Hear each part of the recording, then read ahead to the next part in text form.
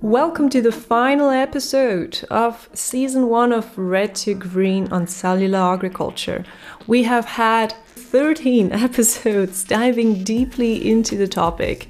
We've covered pretty much everything: milk, meat, fat, fish, shrimp, and so on.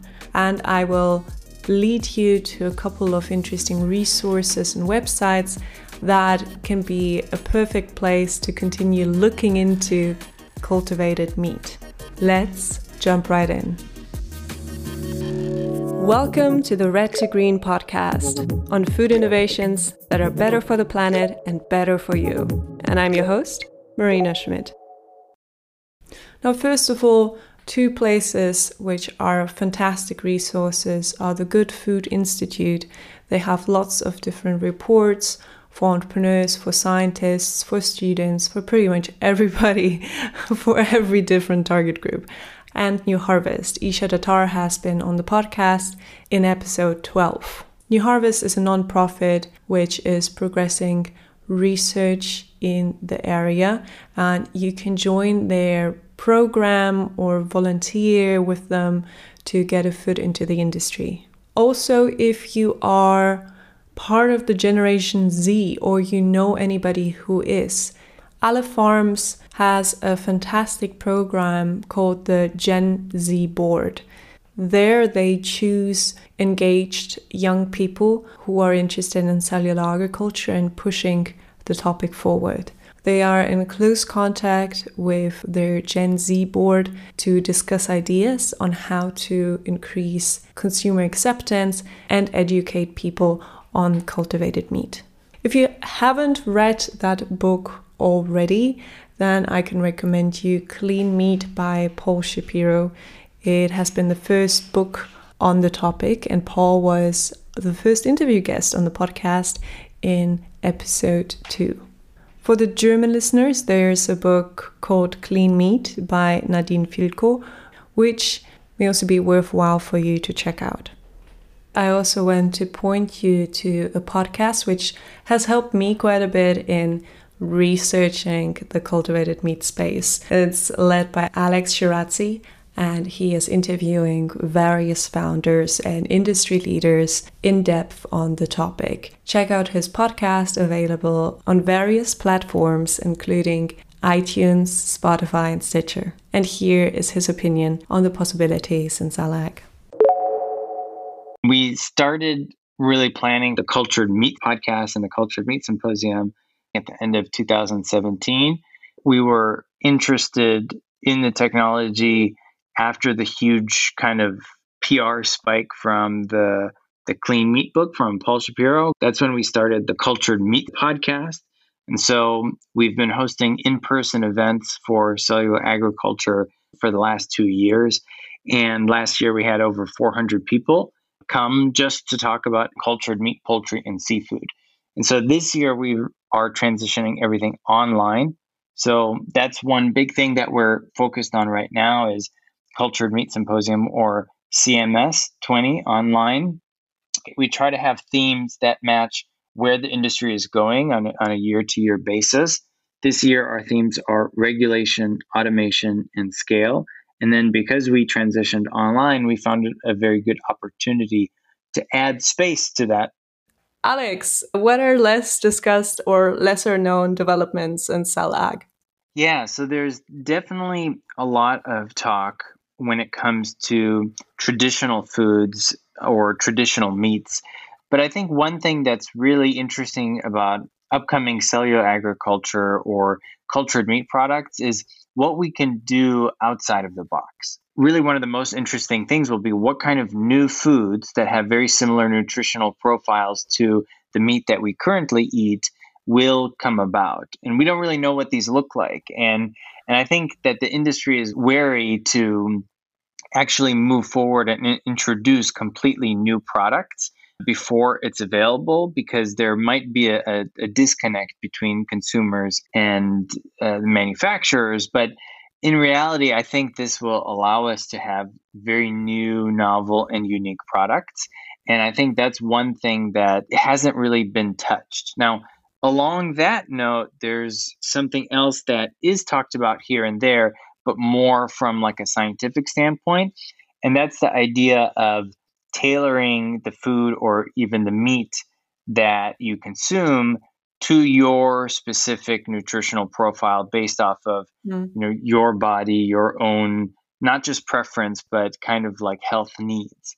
How would the personalized nutrition look like? Are these additional vitamins in the meat? Because I mean, what would be amazing would be to have more fiber. Yeah, I mean, you bring up a good point. And when you think about what we can do with food science in general, we can make sure that even when we're adding these different nutrients or elements, then we could also adjust the taste profile as well. A great example, actually, that came out from the second episode of the podcast was from Dan Lining, and he used a great example that we add iodide to salt. And so there was a deficiency, so we added it, and now it's a very, very standard thing. We might see that with cultured meats coming into market in different ways, of course. Now you'll hear from Amit Khan. He is the founder of CellAgri, which is the one-stop shop for information on cellular agriculture. On their website, you will find a free opportunity to advertise a job that you have or to possibly look for a job that could be interesting and relevant for you, as well as industry reports and news on latest investments. He will share a few insights from an investment report that he is working on. Applications for CellAg, which are extremely valuable but are often under the radar, and what needs to happen for the CellAg industry to be successful. What do you think is a less discussed or lesser known development in cellular agriculture? Yeah, that's a really great question. When you listen to what's coming out in the media a lot these days, you would think the only application of cell agriculture is only on the food side and the food technologies. But the reality with cell culture technology, we can explore so much more than just foods. We can go beyond what we imagine today, like biomaterials. Yeah, and Geltor is doing the gelatin, right? Exactly. So like Geltor is a great example there. When Geltor was still at IndieBio, their prototype was a showcase of they could use mastodon collagen to make a gummy bear candy. That just showed the wild applications of what this technology could do. Bring back literally mastodon collagen to make a new type of gummy bear. Talk about the old school diet. Then after that, they highlighted that developing sustainable animal-free collagen could be used really well in cosmetics and jumped right into that space. The original plans was for towards the end of 2020 to enter the food space again. So let's see if they actually do that. But they definitely found a really great market in the cosmetic side with their animal-free collagen. I think it was in 2018, actually, they won one of the beauty industry's top awards for most innovative product. And that was back in 2018 when cellular agriculture was still only a handful of companies. Yeah. Does anything else come to mind that you find isn't being talked about enough in terms of CellAg? This is probably a bit more technical, but in terms of everything you hear about the field so far, everyone making the next cell-based food or cell-based meat, there's still a lot of technical hurdles and obstacles we still need to overcome. Something that does excite me about the future for this field is the emergence of new players just focusing on the field's emerging supply chain and value chain, not focusing on making everything from the meat in the lab bench scale all the way to commercial process, but come up with tools and ingredients or even provide services to help those companies get to market faster in the long term. Newer companies would be able to use some of these value chain and supply chain players to get to market. I think that's something that doesn't really get discussed too much in this field. Many of the earlier players in the field, not out of choice, but out of necessity, had to be entirely vertically integrated, trying to do everything in-house, right? Make their own cell lines, try to make their own cell media formulation, even to their own bioreactor designs, because there's no one else really looking out there for applications of those technologies for food development. And now, since the field has grown globally, we're seeing a lot more players come up looking at addressing these key pain points in the field's emerging supply chain. And what have been your insights on the investment landscape? One of the things I've worked on with CellAgri is an upcoming market report series highlighting all the investments in the field to date, as well as addressing some of the key pain points the field will need to address in order to scale and help us get from lab bench scale all the way to market. The report series will be coming out later this year. If you just looked at the media overview of what the field is, you'd think all the money and all the investments have simply been in cell-based meats. But up until 2020, that really wasn't the case. Up until 2020, all the investments had mostly been into biomaterial applications of cell agriculture or into acellular food products, something like Perfect Days, animal-free dairy proteins, for example. In January 2020, when Memphis Meats first announced the giant Series B funding round, that funding alone more than doubled all the investments to date in cell-based meats. That just highlights how the cell-based meat field, while getting a lot of traction and lots of progress, in terms of investing, it's still a lot smaller than every other application of cell agriculture to date. Unless you really break down the numbers, you don't see that. But starting in 2020, we're starting to see more investments from companies that previously raised seed rounds, now looking for the Series A and onwards to make the future of food with that technology. Absolutely. So beforehand, the most investments were not flowing into cultivated meat, but into related areas. Exactly. So yeah, that's a good way of putting it. Cell-based meat investments have been growing year over year, but up until start 2020, that number was a lot smaller compared to the overall cell agriculture investment ecosystem. When 2020 began with the large Memphis Meats Series B funding announcement, that total funding more than doubled. Interesting. Yeah. Where do you see cellular agriculture headed in the next 5 years? That's a great question. I think moving forward, the field will definitely need to start making more partnerships with either distributors on the food side all the way to pharmaceutical companies, helping them with their scaling challenges ahead. Mm-hmm. What do you see as the biggest obstacles for the field? Beyond just the technical hurdles that through partnerships, I believe the field will eventually overcome, I think it's just going to be the public perception of this field still. When you look at novel technologies in general, communication is really important, and that's even more so when it comes to food technology. It's not just how this novel technology works and how it's made, but the key question of why.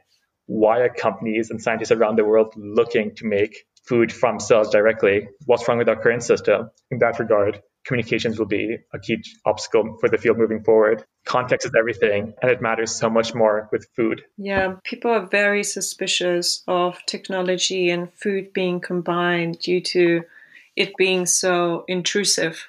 I have good friends of mine who even work in sustainability, and then I see them eating ready-made meals with obviously the cheapest meat you can get, because they're not going to put fancy meat in ready meals. The whole thing just made me question how much we can actually move people towards plant-based diets, because I realized if these are my close friends, and with all of my arguments, with all of my health talk, with all of my sustainability talk, nothing is changing, right? For me, it just reinforced that cellular agriculture is likely the only way to long-term shift the diet of people towards a more sustainable path. 100%. I totally agree with that point there. If we look at emerging trends and predictions of the future, the demand for meat will almost double by the year 2050. And the amount of people who want to eat meat, that reflects that people want their animal products, and alternatives to animal products like plant-based alternatives won't be enough to meet that demand. We're going to need to have more options on the table. Another point that you just mentioned was the idea of labeling, and is this meat artificial or is it real meat? If we look at a piece of meat we could buy at a supermarket today and try to break it down, you mainly break it down into 3 parts: the muscle, the fat cells, and some connective tissue, like collagen, for example. Under a microscope, a cell-cultured piece of meat would have the exact same components. There's no distinction there of what's the difference between the conventional piece of meat and the cell-cultured piece of meat. At the end of the day, they're both animal products, one harvested from an animal and one grown from the cells of an animal. This season has been such a learning journey. This is not the end. No, it is the start of a new chapter. In the next season, we are gonna dive into plastic. 30% of all plastic waste is actually related to packaging, and the majority of that is made up by food packaging. Let's join forces and move the food industry from harmful to healthy, from polluting to sustainable, from red to green.